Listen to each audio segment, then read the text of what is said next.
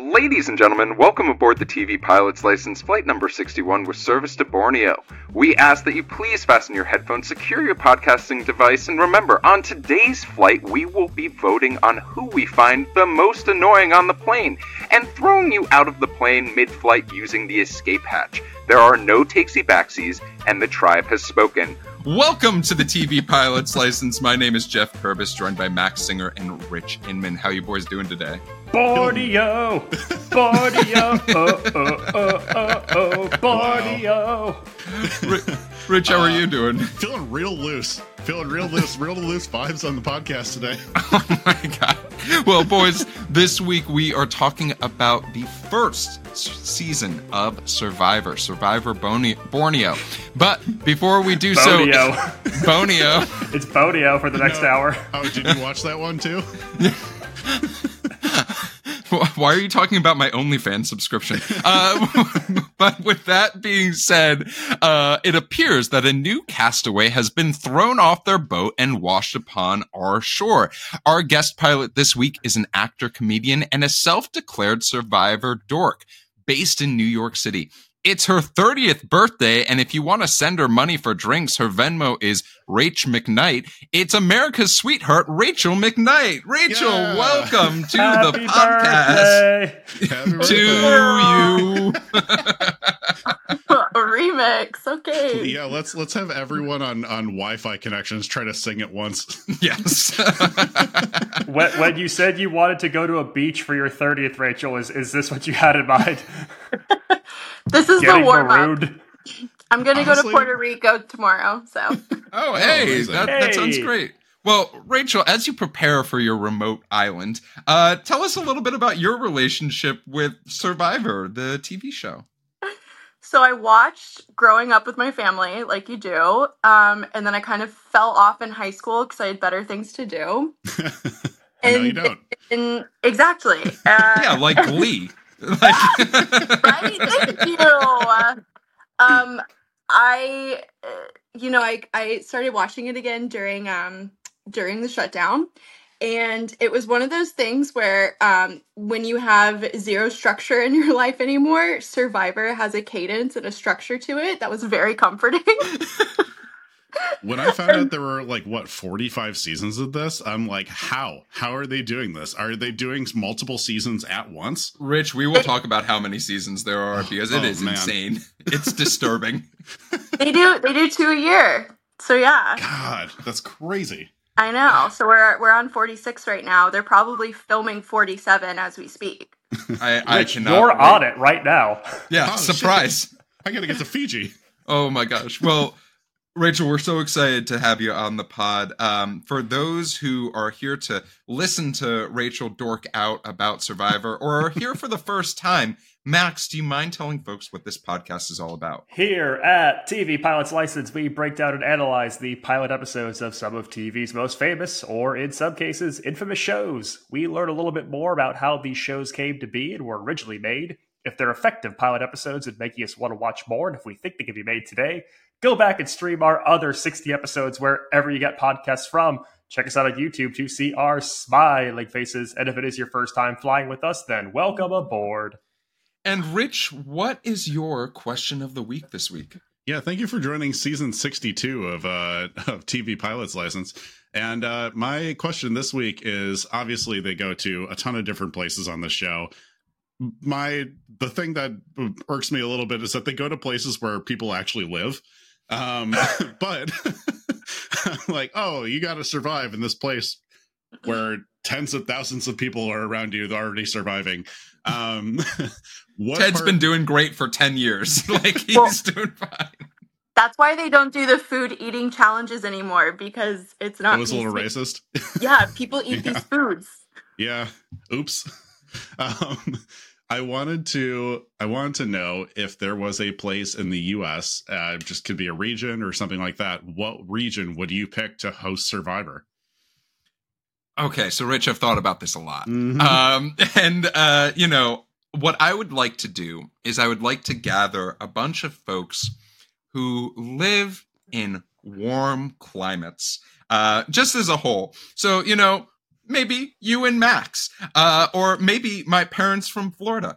And then I want them to come and live in a regular home in Minnesota between the months of December and April, because, I would love to see folks survive when it's negative 25 degrees outside and there's been snow on the ground for 130 consecutive days. Oh, no. I have to play pond hockey and eat soup? How am I going to survive this?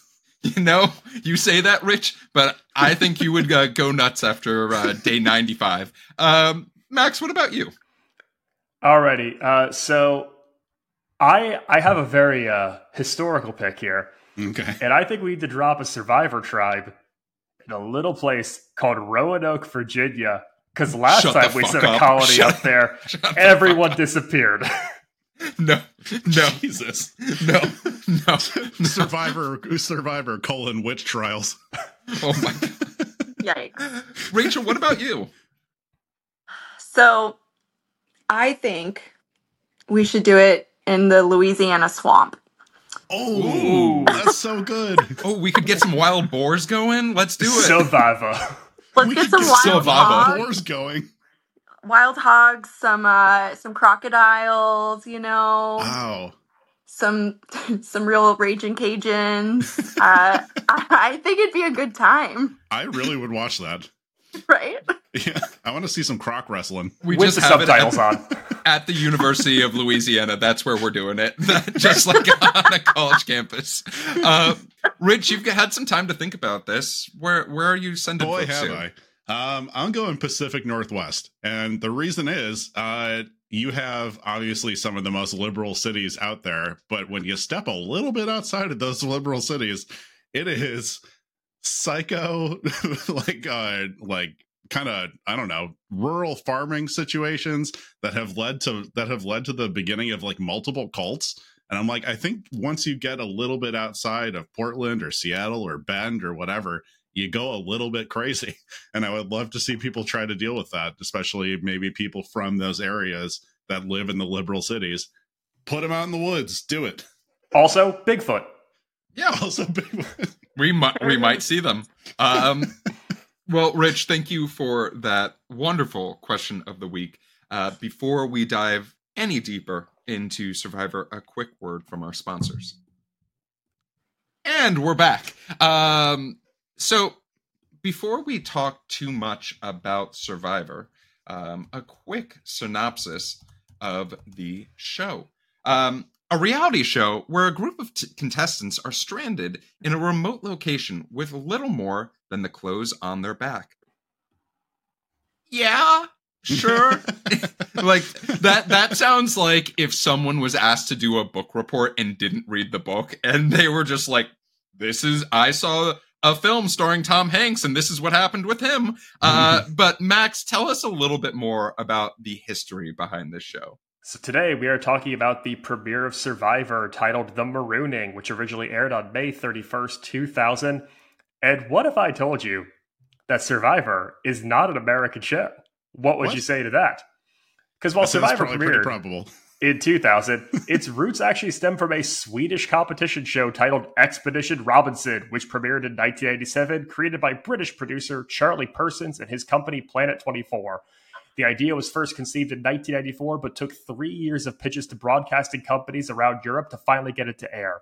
The name, of course, paying homage to Robinson Crusoe and the Swiss Family Robinson, both novels featuring people being marooned on islands. So at this time, CBS is looking for new, edgier content after being the network known for family sitcoms and 60 Minutes for so long. And a big game changer at this time for network TV as a whole actually occurs in the summer of 1999, where ABC first premieres Whose Lies It Anyway, which proved that the summer months could actually be really successful for new shows and like different format shows and not just reruns and, well, for lack of a better word, cast-offs. So Charlie Persons teams up with fellow British TV producer Mark Burnett to try and bring Expedition Robinson, which at this point is a massive hit in Sweden, over to the States. Burnett had broken into reality TV with the show Eco Challenge, a multi-day adventure race which first aired in 1995 on MTV, before later finding homes on ESPN, the Discovery Channel, and USA. CBS is interested in the pitch, and the search is on to basically find a host that Burnett insists is the type of person viewers would accept authentically as a guy who could hang on an island. Which is my favorite casting call we've done for a non-scripted here. So after hundreds of auditions, the role goes to Jeff Probst, who at the point in time was best as a correspondent on Access Hollywood and the host of VH1's Rock and Roll Celebrity Jeopardy. Let's go. A show I'm pretty sure Rich has watched every episode of from 1998 to 2001. I would do really well on that show. Bring it back. So, yeah, that takes us to Borneo, baby. Borneo.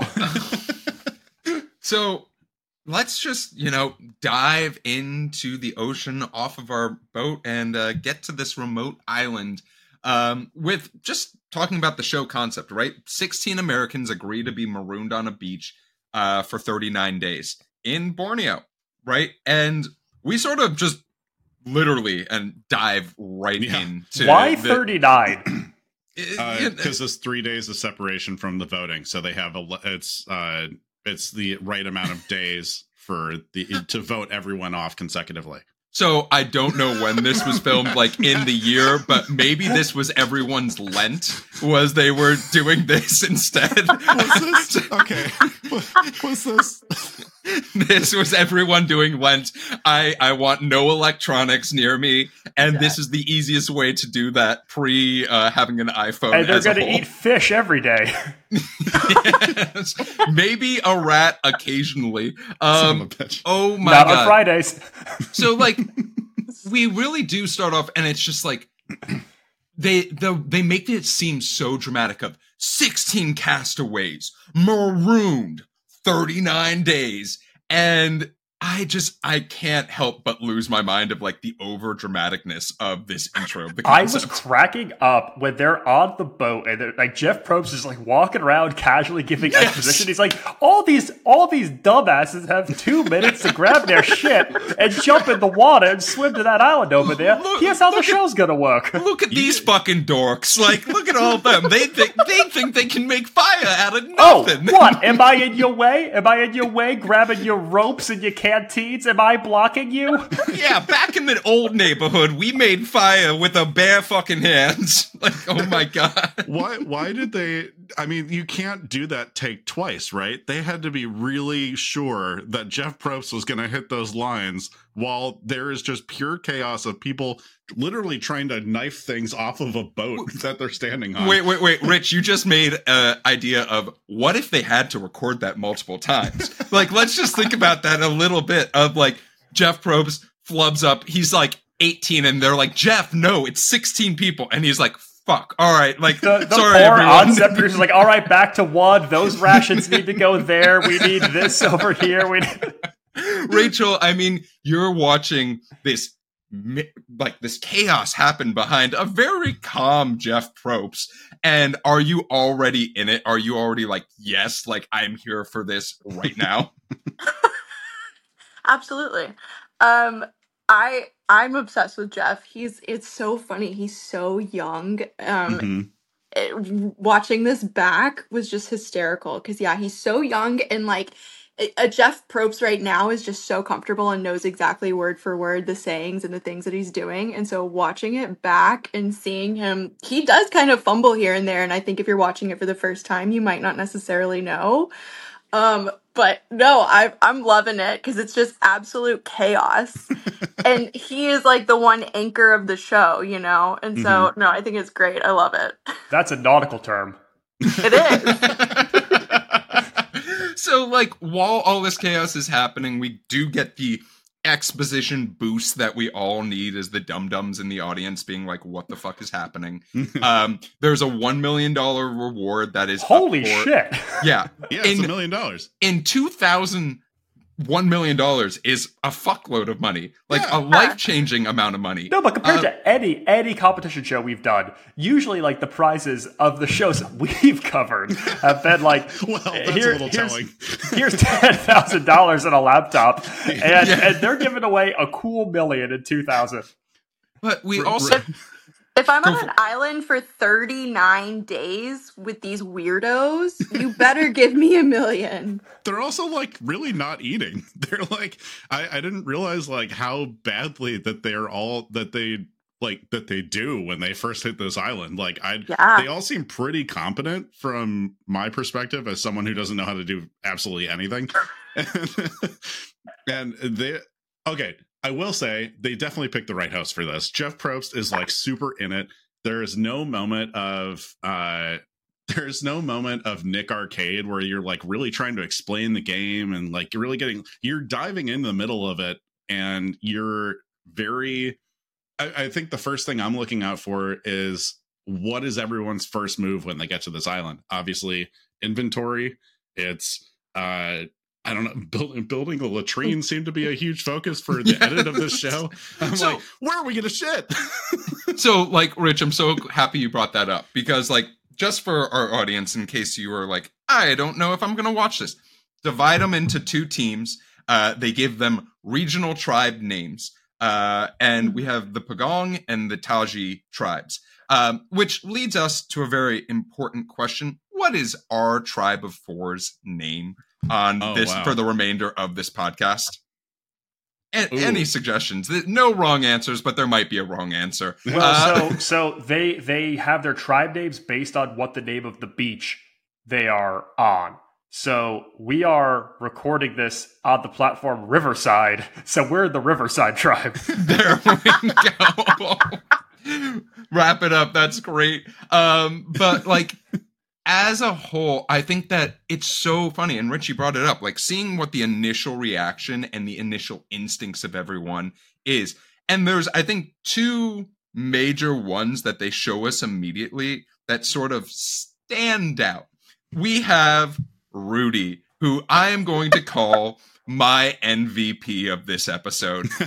Rudy is a 60-plus-year-old man. There's another 60-plus-year-old man that we're going to talk about because, my God, I didn't think Survivor could get horny. It's going to get horny. But Rudy is an ex-Navy SEAL who just is like, I am going to take command. He's calling other people fat who are leaner than him. And he is genuinely one of my favorite human beings I have ever watched on TV, knowing he's a real person.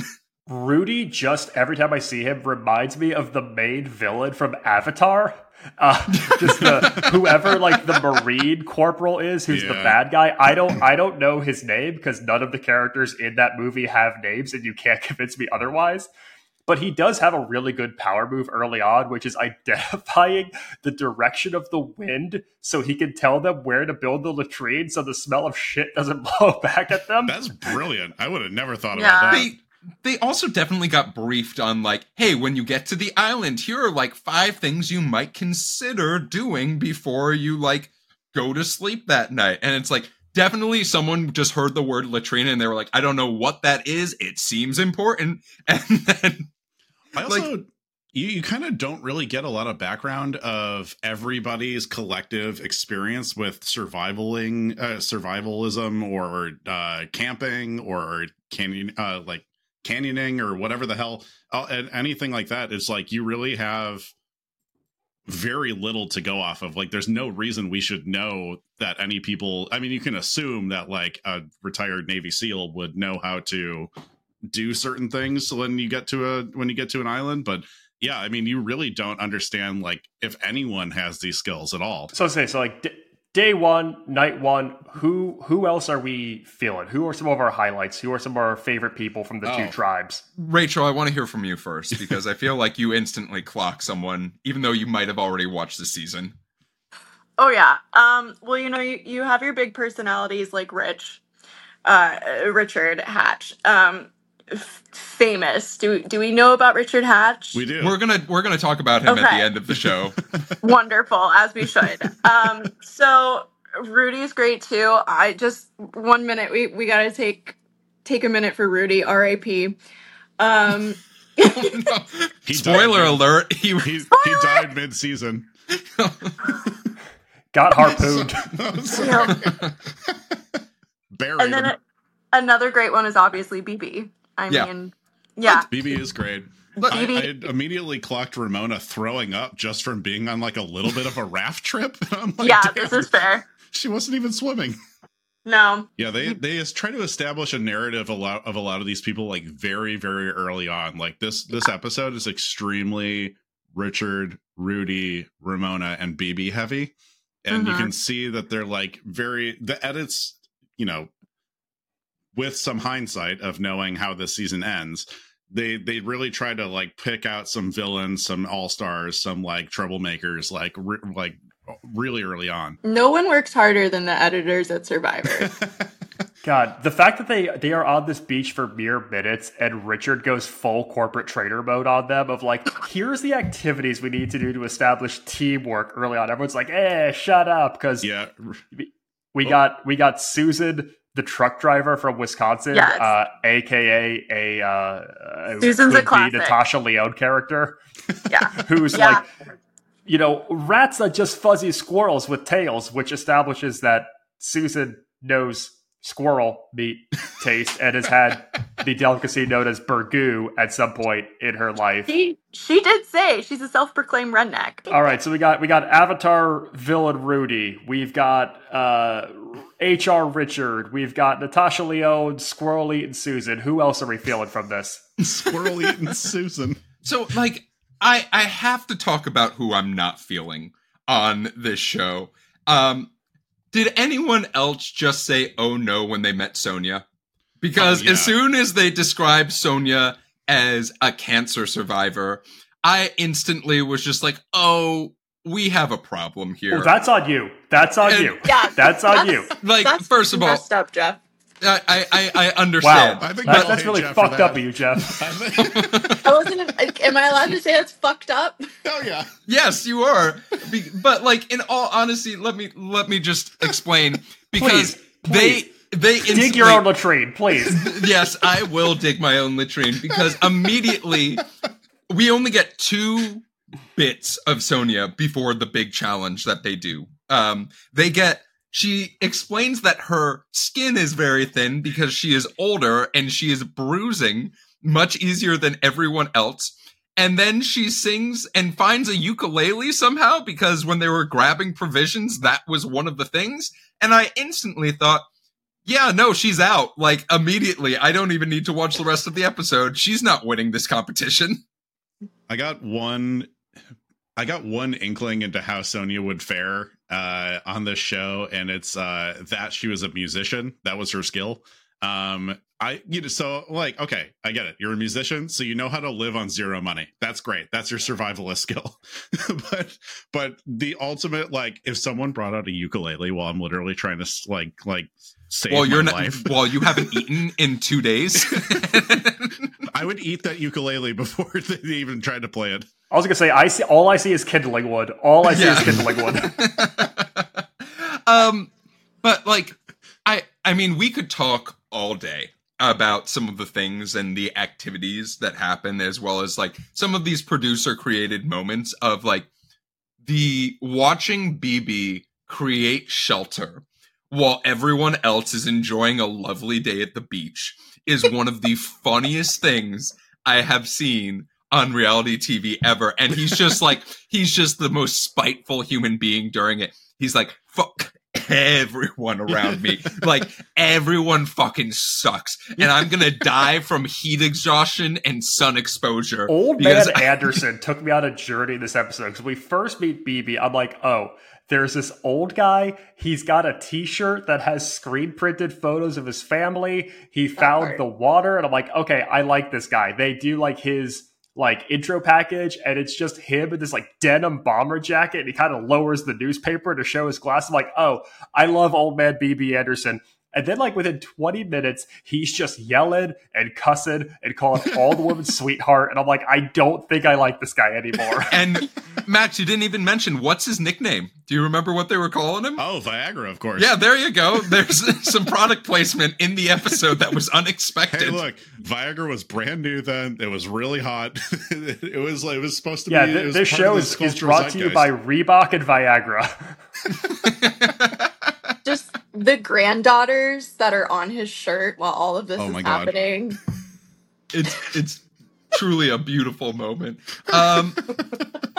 I do love the idea that we have some like major conflicts that happen in the show that they try to produce up, right? Like the first is getting food seems to be difficult. And like, I don't think we've even touched on the idea that Rich's strategy at the start is to have a corporate team building meeting when you're on an island, because that is his only skill set that he reveals in the beginning of this show. We got marooned on an island and all we have is this McKinsey consultant. Yeah.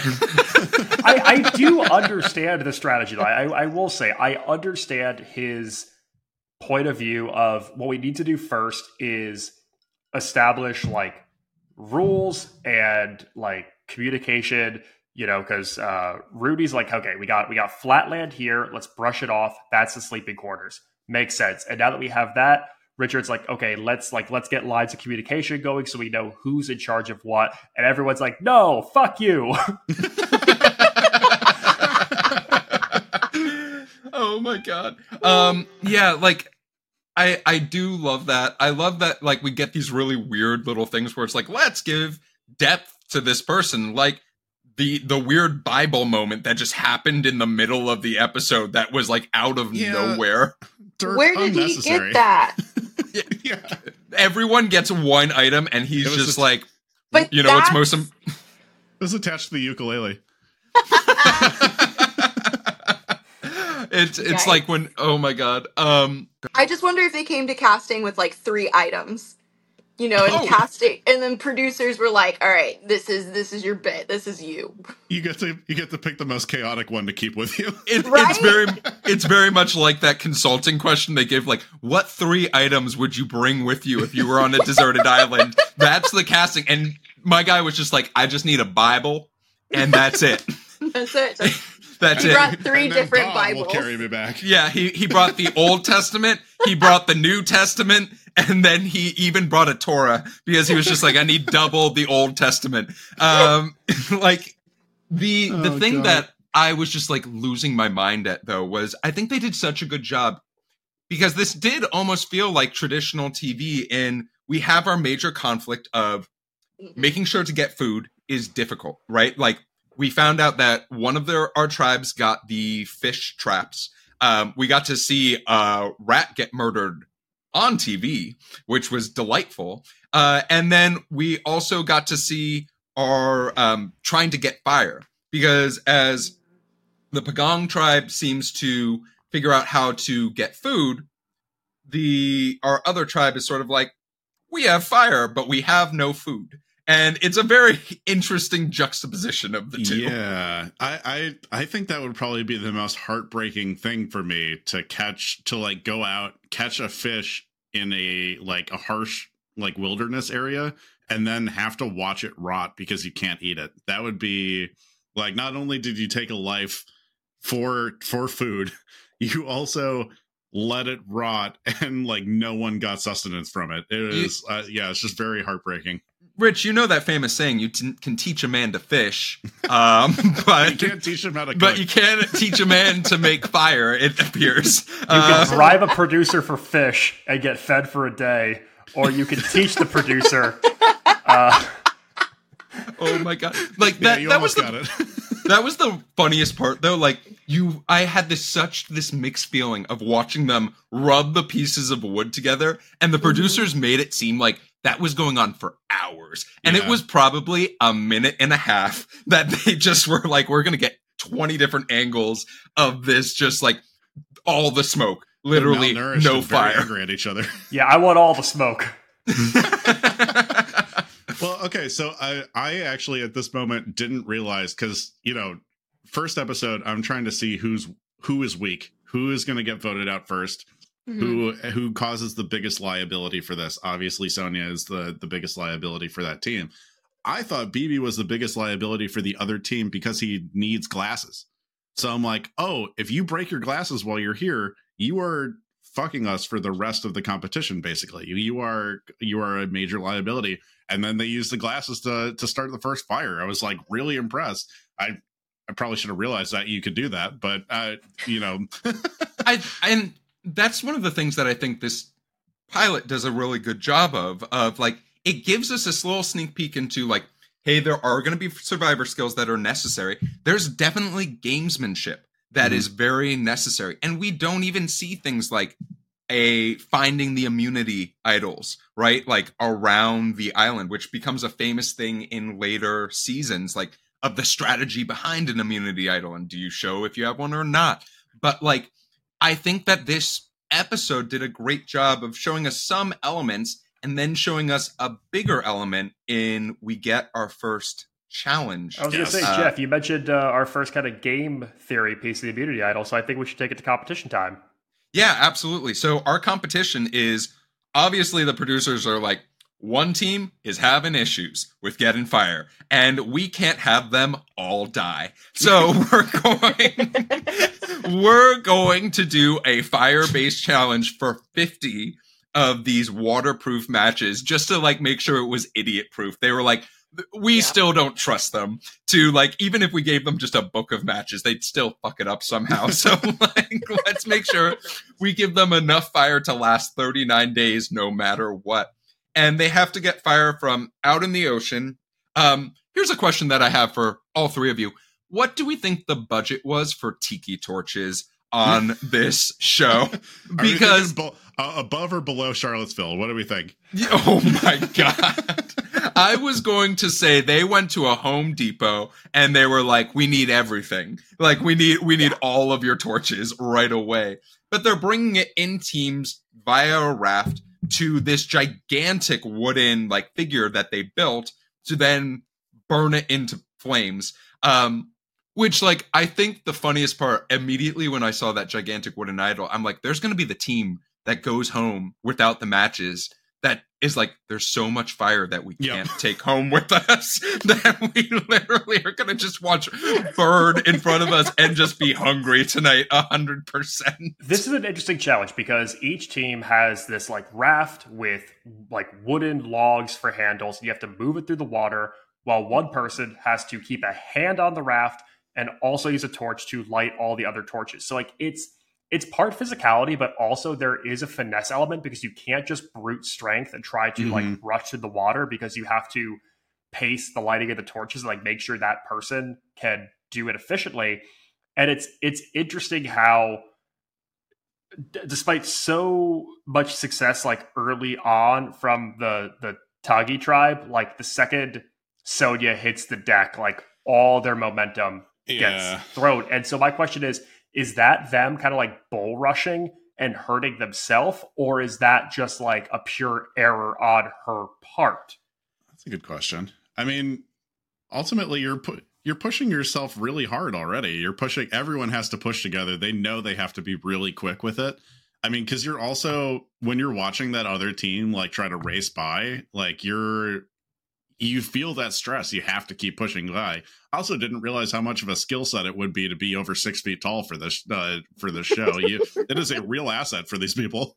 It is, truly. Well, I think that they should have strategized better. Why was she in the middle, like, getting run over by everybody? I mean, she should have been in the front, either leading or dragging from behind. 100%. I think she could have just held on to the thing, and the rest of them could have supported it. She should have just monkeyed, like, held on to it, and they could have just carried her, honestly. What I was going to say is I think that, like, as a whole with this is just insane. This is a great first challenge to just show the chaoticness. And also it's a good team building challenge because like in later seasons of this show, there are those individual like, hey, you win it for your tribe, but you get to show your strength as a whole. And also like how you might be a threat to everyone. This was a good, like, let's just like weed out the weakest person here and like make sure like, and I hate to drag someone while they're down and they've already faced their battles, but the producers made it very clear who we were going to be losing first, at least in their minds, if they were to lose this challenge. But we lose this challenge, and I think we get a very critical part of the show that we get to learn about even more. 10 minutes of dramatic B-roll footage? Yeah, not just that, but also with the theme song behind it. I think what I was more so thinking of is seeing the gamesmanship again. of people talking about who is out. Like, who are we voting out as a whole? And everyone like talking to each other of like, oh, who are you voting for? Who are you voting for? And one person decides, I'm going to lie about who I'm voting for because like, I'm going to start setting the trap of like people feeling confident that this person is safe when they really aren't. Let's talk about how elimination goes, because this was probably the most highly produced, the nicest area of the island by far, and the most mosquito repellent probably used on a single set. This poor cast is just looking at craft services feet away from them and knowing they're not allowed to touch it. All those tiki torches are actually big citronella candles. It's citronella candles, Jersey Mike subs, and they're not allowed to have any of them. Have you guys seen those photos of like, there's photos on Reddit or like wherever you look for these where like they just have like 10 cameras focusing on someone who's starving away on Survivor, and the person's fully geared and they have like the net over their head and stuff like that with they're wearing a 20,000 4-season Borneo baseball cap. But I do love the theatricality of this elimination as a whole. Producers were really worried about this tribe, and they were like, now we have a way for you definitely to get fire, because we're going to send you home with these torches that are already lit. But one of you is not making it. These torches represent your life on the island. And now it is time for you to, pick out who gets eliminated. What did we think? What did we think of like having the talking heads almost explaining why they're voting for someone out? Like, would love to hear from each of you. I think the strategy of like strategy versus popularity is kind of what plays into this first elimination. And two people we haven't talked a ton about are Stacy and Kelly on the Taji tribe, who basically want to create a block to eliminate Rudy strictly because they think he's bossy and he's commandeering and demanding. And it's really interesting to see the angle of not who is the best person for this team in terms of skill set, but who do I want to be stuck on a desert island with for the next 38 days? And they're like, listen, he found the clearing for our sleeping quarters and he built the latrine. We don't need him anymore. He pisses us off. So we hear these talking heads, and like, Rachel, I would love to hear from you. What are your thoughts on like hearing people talk about why, and like hearing some people be like very upfront from it, and then we have Richard be like, I have my reasons, and like he wants zero evidence of like why he thinks people need to go out there. Like, would love to hear from you on that. Well, I mean, first, I think it's really interesting that I guess that's a strategy. This person is annoying. Let's get them out. But it's just so funny to compare it to today, because I think it's just a completely different TV show at this point. There's so much more strategy that goes into it. And so for this elimination, I mean, I think it's always good to hear their talking points and like why they made that decision, so you can figure out who they're actually really working with. But yeah, with Rich, it's what did he say? I have my subtle reasons or whatever, and then he doesn't even remotely. I have several reasons, and that was it. Like, everyone else gives the most corporate trader HR answer he could have given. Wait, well, okay, so I'm wondering about this too, Rachel, and I want to know your opinion about this. Is this a strategy because he doesn't trust the producers not to leak this information to other tribe members yet? Do you think that could be it? It could be. I also just think he's a fucking asshole. Yeah. And referring to him as anything HR is hysterical, because this man is a problem. He's a problem. Get into it. We'll talk about it in a bit. I mean, later in the season, they should have nixed him from the show. For the way that he behaves. Interesting. Ooh. This man. I can't wait to talk about it more. Okay, so right now, as it stands, because we're about to reveal who gets got in the first tribal council, who are you personally voting off and why? I think everyone knows what my answer is, so I'm going to ask the three of you, who are you voting off and why? I mean, I would also cast my vote for Sonya. I just don't think that there is a legitimate thing that she brings to the team. Like, you got Navy SEALs, you've got doctors, you've got Susan, who can survive the harsh Wisconsin winter. I think she could, do this. I don't see out of this first 8 a thing that Sonya brings that justifies her remaining. Rich, what about you? I got to go Sonya as well, but I'm also very curious, at what stage, at what point, how many people left are you going from, I need to eliminate the weakest link so we win more immunity challenges, versus how do I start eliminating threats to me? And at a certain point, you have to start thinking about who are the people who are the most competent and the most valuable to others that I need to eliminate, and how do I survive without them? Because that is, it's obviously not the very first week, but at what point do you change? What point do you change that strategy? What about you, Rachel? Are you going differently? Are you thinking, you know what, fuck Rudy, I need that man off my team? To be honest, I think I maybe would have gone with the girls that, we got what we needed out of Rudy. He's also very old and has thin skin. True. Facts. Why are we just talking about Sonya's thin skin? I will say, just being devil's advocate, as a fan of D&D, every party needs a bard and someone who can play some music. So, maybe that's why we keep Sonya around. But I will say, as far as the final vote tally, we have Stacy with 1 vote, Rudy with 3 votes, and Sonya with 4. And we get the fucking iconic line with the amazing music of this pilot that I don't think we've touched on, but the music is giving me a vibe. So good. Jeff Probst just says, "The tribe has spoken," and I got chills and was like, "Let's fucking go!" This is actually my first experience with Survivor ever, and it's really cool when there's a line that's become so ubiquitous with pop culture, just like our lexicon 20-something years later, to see it oh, this is when it happened for the first time. So I remember watching this. This season, this episode. I was like, I am so into this. I am 10 years old and fucking hooked. So from there, I would love to hear from each of you. That is our pilot.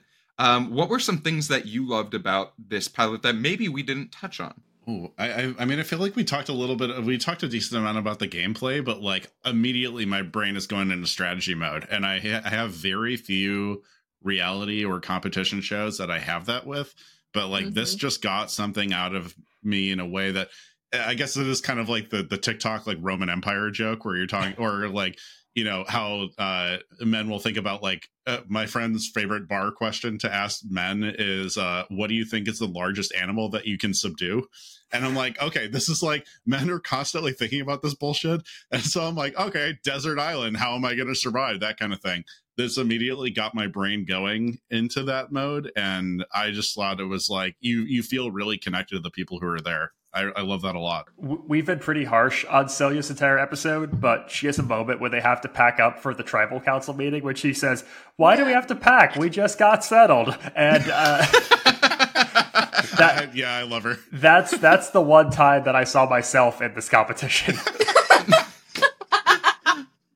Rachel, what about you? Something we haven't touched on are the incredible early 2000s graphics. Yes. In the corner, the text. Yeah, you're so right. Good. You're so right. This reads PC game in a way that I haven't felt in a long time. PowerPoint, they got this text and they ran with it, Even the cutscenes of just fire flickering is very loading screen. Yes. As soon as producers discovered the papyrus font, they're like, oh, a whole show that's papyrus font. It's our second Avatar connection. Yes. And for myself, I know I touched on it just briefly ago, but the music fucking slaps for this show. Yeah. The music is so good, and it gives this show the vibe that it needs to be you're in it. and you're going to get like hyped up. And I felt my adrenaline going. I was just like, okay, where am I going to find that fresh source of water at the end of this episode? Like my sink's 20 feet away. Like, how am I going to get there? But we talked about things that we loved. What about wait a minute moments for each of you? And I'll kick it off.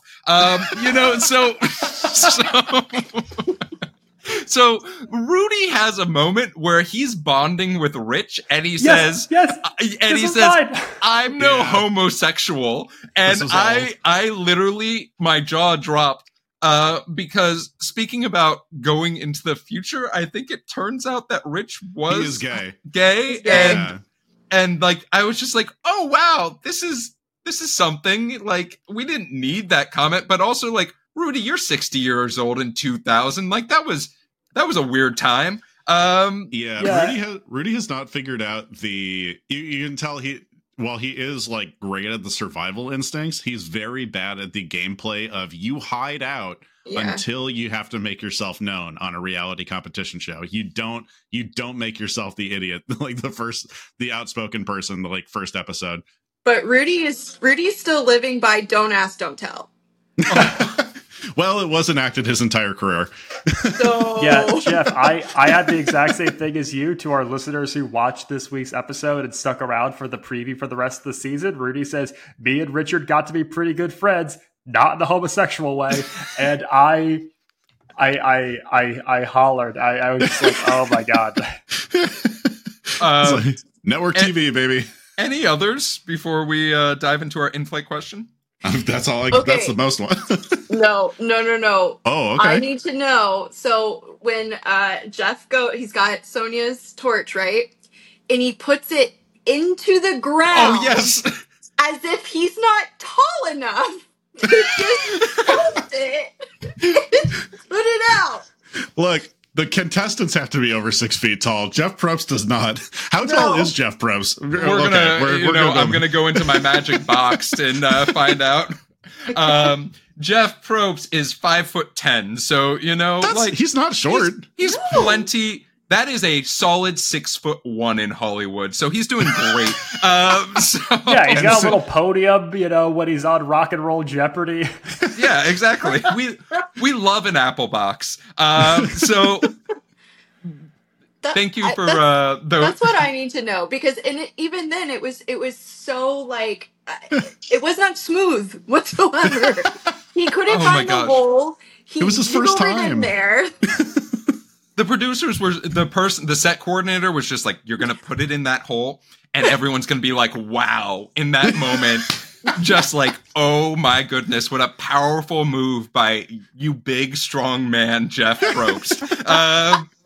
But we do have an in-flight question that we got. I was asked, Rachel, if you had to pick between myself, Rich, and Max, who's winning in Borneo? Ooh. I'm the only person that she knows outside of this podcast. Yeah, that might episode. be to your disadvantage, Rich. I know. Yeah, you have 1 hour of information on us to scout. Honestly, because it's the year 2000. I'm going to have to go with Jeff. Oh, hey. Oh, okay. Fucking go. I'll take that win. Mostly just because you're the most mask. Okay, Rudy. Yeah, let's fucking go. We all have a friendship with Jeff in a non-homosexual way. Yeah.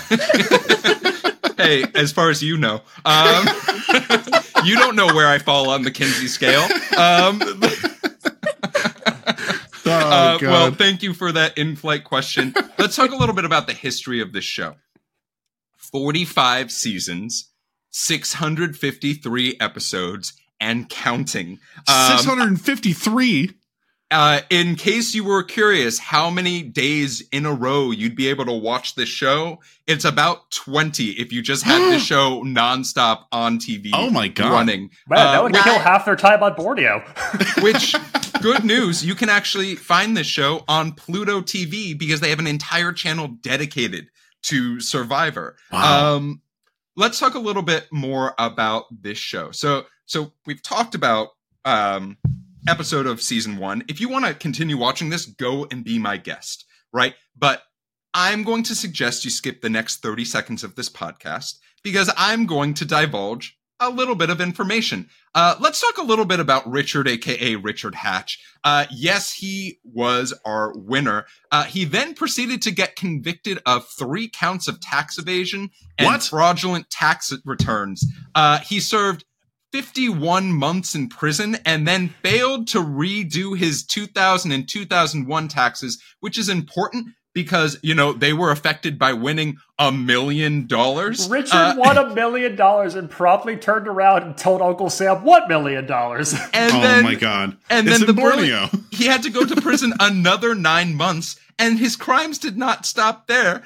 He failed to pay property taxes on a home he owned in Nova Scotia. So then it just went up for auction because he failed for 6 years to pay property taxes on it. He proceeded to have a career after this, including losing on Survivor All-Stars the first time they did it, and also going on The Biggest Loser and proceeding to get voted out within the second week. Wow. So, an iconic reality TV villain. Yeah, God damn. Wait, was the whole claim that he was in Borneo? I can't pay American taxes for money I earned overseas? What is going on there? I want to be a fly on the wall in that situation. Let's talk about one other surprise star that came out of this, and that was our little church mouse, Colleen Haskell, who really did not appear in this pilot much. She was this is the first time we've mentioned her today. Yeah. She was just the person from Miami, as she said on her talking head. But even though she did not win, she ended up having a small stint in Hollywood, going on multiple shows and even starring as a wilderness TV show reality TV winner on a little show that rhymes with Mammal, that stars Rob Schneider. Who has animal parts transplanted into him, resulting in him becoming... She plays the love interest in the animal with Rob Schneider. Yes. I didn't even know that was a real movie. Highly recommend watching that movie that rhymes with that, and I'm bleeping all of this out. And if you think that AI can write better scripts than that, go for it. But... maybe don't start with that one as an example. So the show has been on 5 different continents and 18 different countries. The leading country actually being Fiji, which has hosted 13 of the 45 seasons. For a second, I thought you meant that it's aired on 5 different continents. And then I realized you meant no, they've literally filmed it on 5 different continents. So when was the last time on this pilot we talked about the ratings of a show? Because these are some of the most insane ratings I have ever seen since we've done the show. So for those who are listening at home, our record for the most people to ever watch a show was 24.3 million so far. These are of the shows we've covered. Of the shows that we have covered. Okay. The season 1 finale of this show had 51.69 million people watch it. Yeah, this felt like an event. I remember vividly watching this one. I remember almost every televised event that year. And that was also the year that the Olympics were on. Yep. And there was a Super Bowl. So Super Bowl happened already. Super Bowl happened already. So it was rated as a top 10 show for the first 11 seasons that it was on the air, which is absolutely insane considering what has happened to TV since the year 2000. But this is American Idol level finale viewing moment for me. I vividly remember when Kelly Clarkson won. I vividly remember when Richard Hatch won. Those are my two. That's my MASH finale moment of a TV watcher as a child. So for the second time in a few weeks, we actually get to chat about awards. 76 awards that this show was nominated for. 63 of them were Emmys. Wow. Not Creative Arts Award Emmys. These were Primetime Emmys. Damn. And they won 7 Emmys. Survivor won 7 Emmys, but some other shows that very critically acclaimed have never won an Emmy, and that makes me sad. So talking about surviving, this show has had a number of legal controversies that we could do an entire different podcast about. And also, for some reason, there have been DVDs of almost every single season of the show made available. 43 of the it was the early 2000s. Everything was on DVD. There's also a Best of Survivor DVD that you can still purchase on Amazon that, one of you might be getting as a gift for Christmas this year. I'm Rate not and review lie. the podcast. So also some other things. There is a Survivor video game which scored a 2.4 out of 10 and just was called, quote, painful. And finally, in a first for this show, and in TV Pilot's license history, this show is the first one to have its own amusement park ride. Yes, that's right. At California's Great Adventure in Santa Clara, California, you can now ride the Tiki Twirl, which at one point was the Survivor Experience, which featured memorabilia from the show all around, as well as merch available for purchase. So that is our show history. Rich, what's your game of the week? I have a little bit of Survivor trivia for you. It's not about the show, but it's about survivors. Not Gloria Gaynor's I Will Survive, but more about people who survived the wilderness. It was Gloria Gaynor, right? Not Donna Summers? Anyways, Survivor trivia. I have a question for each of you. Jeff, this first one's for you. Sir John Franklin led a team to find the Northwest Passage in the Arctic Ocean. After an incredibly grueling and deadly voyage, his stranded crew on the brink of starvation survived on boiling what? A, wood chips, B, boots, C, jackets, D, urine. Well, I'm just going to go for boots. That just seems right. They made a broth of boiled leather boots. Oh, fuck yeah. if you do not tan leather, you can still eat it for survival and get nutrients from it for survival. That's amazing. All right. Rachel, this next one's for you. Nurse Violet Jessup remarkably and almost impossibly survived 3 what? A, plane crashes, B, 7.0 or higher earthquakes, D, shipwrecks. I meant C, shipwrecks. Really good at letters. Shipwrecks usually do happen on the sea. God damn it. God damn it. God damn it. And not on the D. I'm going to go with A. It is C, shipwrecks. She famously survived the wrecks of the Olympic, the Titanic, and the Britannic. 2 of them as employees, the last one as a nurse during World War I. She survived 3 separate famous shipwrecks. That's amazing. All right, Max, last one's for you. Aaron Ralston, the man whose story later became the film 127 Hours, had his arm trapped between a canyon wall and a boulder and had to cut it off himself to survive, then became the face of what brand? A, Allstate Insurance, you're in good hands. B, REI. C, Miller Lite. D, Cutco Knives. Oh, gosh. I'm going to say REI. It is C, Miller Lite. He became someone. They did like a panel of manliness commercial or something like that, and he was one of the people on the panel. American advertising, baby. There's nothing like it. Because you only need one hand to hold a Miller Lite. So, Rich, thank you for that game of the week. Yeah, well done. So our flight's coming near to a land. I think we've exhausted this pilot as far as all the things we could talk about it, and I'm exhausted. So I'm curious. One, I have 2 questions for you. Would you continue watching season 1 of this show based off of the pilot and the pilot alone? And 2, we're currently on season 45. Should there be a season 46? Question mark? 46 is happening right now. Okay, should there be a 47? That's so crazy. They start filming 47 tomorrow.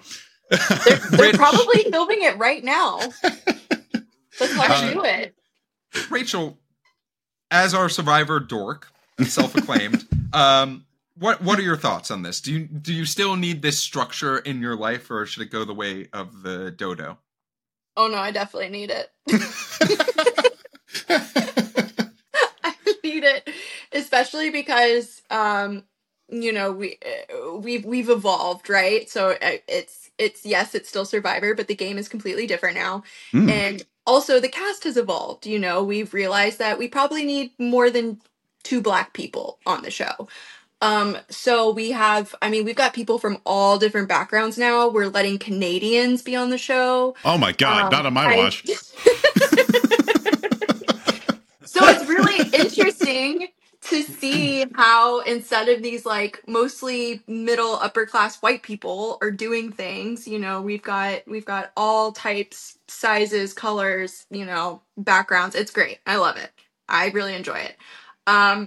But as for the first season, I'm probably good. I don't need to finish it right now. Rich, what about you? I'm going hell yeah on watching the rest of this. I just got so excited by this. I got so excited, like reliving this moment of like me being, I think a 3rd grader, like watching this. And I love the gamesmanship of it. I would love to see where the gamesmanship evolves from it, because like so few reality shows really get me in the space where I'm like really clinging to every word just to see how people are playing off of each other, playing the little chess match. I'm absolutely watching the rest of the season, and you know what? I'm watching more of it too. I'm watching like other seasons. I really do want to try more of this. How about you, Max?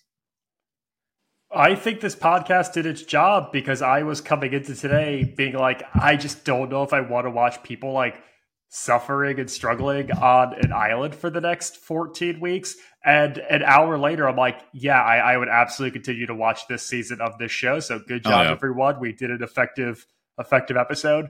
And I honestly think, despite being 47 seasons in, we need Survivor more than ever, because there's so many shitty other survival shows happening now where it's like, we took celebrities and made them live in like a Mars terraforming simulator, or like we make C-list reality stars go through military boot camp. Like, we actually need the OG to prop up because of how shitty the imitators have gotten. So yeah, I hope it keeps surviving. I don't know what you're talking about. We need to see JoJo Siwa jump out of a Marine helicopter. For myself, I have a secret I've been keeping this entire He's watched podcast. Every episode. He was on season 29. We might have all been. I watched this pilot at 1.5 speed because it could not hold my attention. What? And at 1.5 speed, it barely did. So do I need to watch this season again because I watched it the first time 23 years ago? No, I don't. And yeah, I mean, I can see why folks need structure in their lives. I'm a big fan of a schedule and planning and predictability. So yeah, this show does belong on CBS because filling a network schedule is very hard. And they got something, and it's their golden goose. Oh my God, Jeff went full Richard Hatch. I thought we had an alliance, and he voted against us.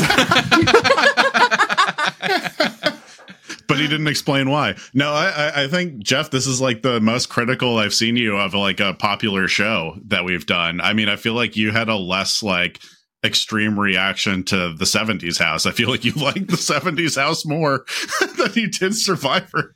You know what? I am a very multidimensional human being who's allowed to have my likes and my dislikes. But our flight has now landed. And before we go, I want to make sure that everyone knows where they can find each of you. Rachel, first of all, thank you so much for joining our podcast and the chaos that we are. We'd love to know, other than Venmoing you for your 30th birthday, which is again, Rach MacKnight at Venmo. Where can folks find you if they want to see more of your comedy or learn more about you? You can also find me on Instagram at Rach MacKnight. It's the exact same as my Venmo. And She planted her flag. She got all the handles. Literally. If you're in New York, come over to Brooklyn. There's a watch party at Crystal Lake every Wednesday. Yes, for it's Survivor. A great time. Yeah, for Survivor. Sometimes people from the current season actually will drop in. Last week there was a costume party. Everyone dressed up as either their favorite Survivor or their favorite challenge, which was really cool. That's sick. Yeah, it was cool. It's good stuff. I love that. Highly recommend. Yeah.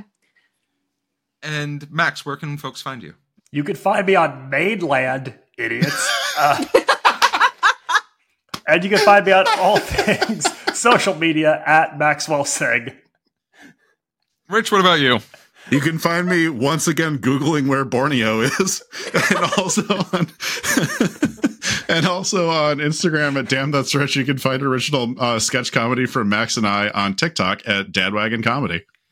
And you can find me, texting Richard Hatch for tax advice. But you can also find me on social media at Run Jeff Run. You can find the TV Pilot's License anywhere you listen to podcasts, as well as YouTube at TV Pilot's License. If you have questions about the show or for our next episode, you can email us at tvpilotslicense@gmail.com or give us a call at 213-290-1713. Make sure to watch out for our Instagram and TikTok for sneak previews of some of our upcoming episodes. We've also started launching episodes to watch on Spotify if you are very specific to one platform. But with the plane landed and the seatbelt sign off, we look forward to flying the bright skies of the TV world with you again soon. And until then, the tribe has spoken. Happy birthday, Rachel. Happy birthday, Rachel. Woo!